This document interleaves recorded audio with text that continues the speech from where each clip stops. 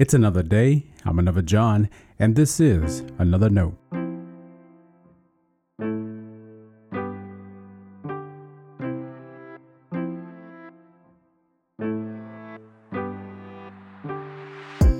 Today's edition of Another Note is titled Back and Forth. Our scripture reference today is Luke chapter 22, verses 39 through 46. As always, may the Lord add a blessing to the reading and hearing of His holy word.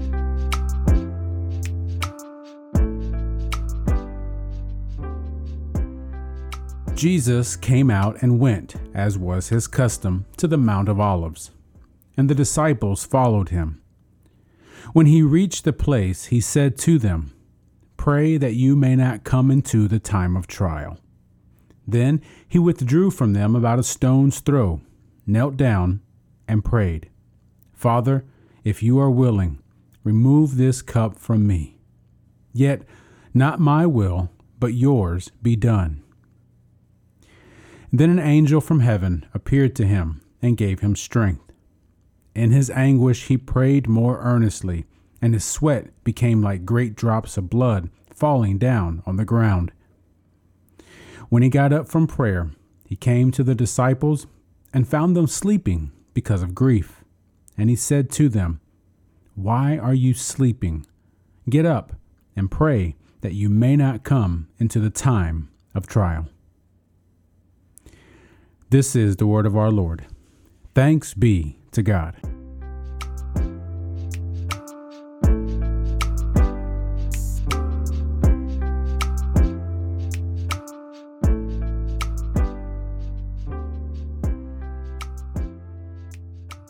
Being a follower of Jesus is a mixed bag of faithfulness and betrayal. At some point, we all land somewhere between the two. Hopefully, we're learning to steer more away from the betrayal side. In Luke 22, Jesus showed his first followers how to do this. Before you can appreciate what he tells them, notice their walk with Jesus so far. We know there was one disciple who would go down in history as the ultimate betrayer. After observing Passover, Judas led a mob straight to Jesus so they could have him arrested. But that's too easy an example of betrayal. The rest of the disciples wondered who the Judas would be. Then they argued about something else. Once they out the betrayer, who would be left as the greatest? Which of them would have the place of honor? Who would have the bragging rights and carry the most authority? You and I must consider we would be like those first disciples. Imagine walking with Jesus and totally missing everything he had been about. Had they paid more attention, they wouldn't have been arguing.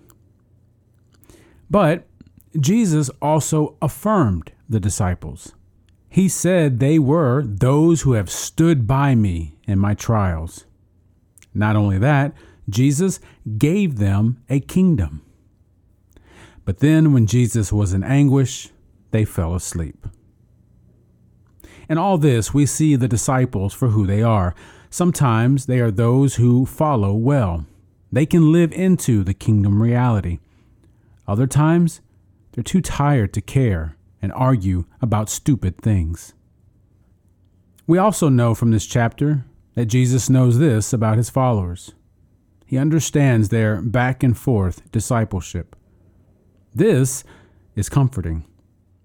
He knows both how they will fail and how they will not. So, how does he teach them to do more faithful following than betraying? Before he prayed for himself, he told them to pray that you may not come into the time of trial. Several translations take trial to mean temptation. And this wasn't a one-time prayer. When he found them sleeping instead of praying, he repeated the same thing.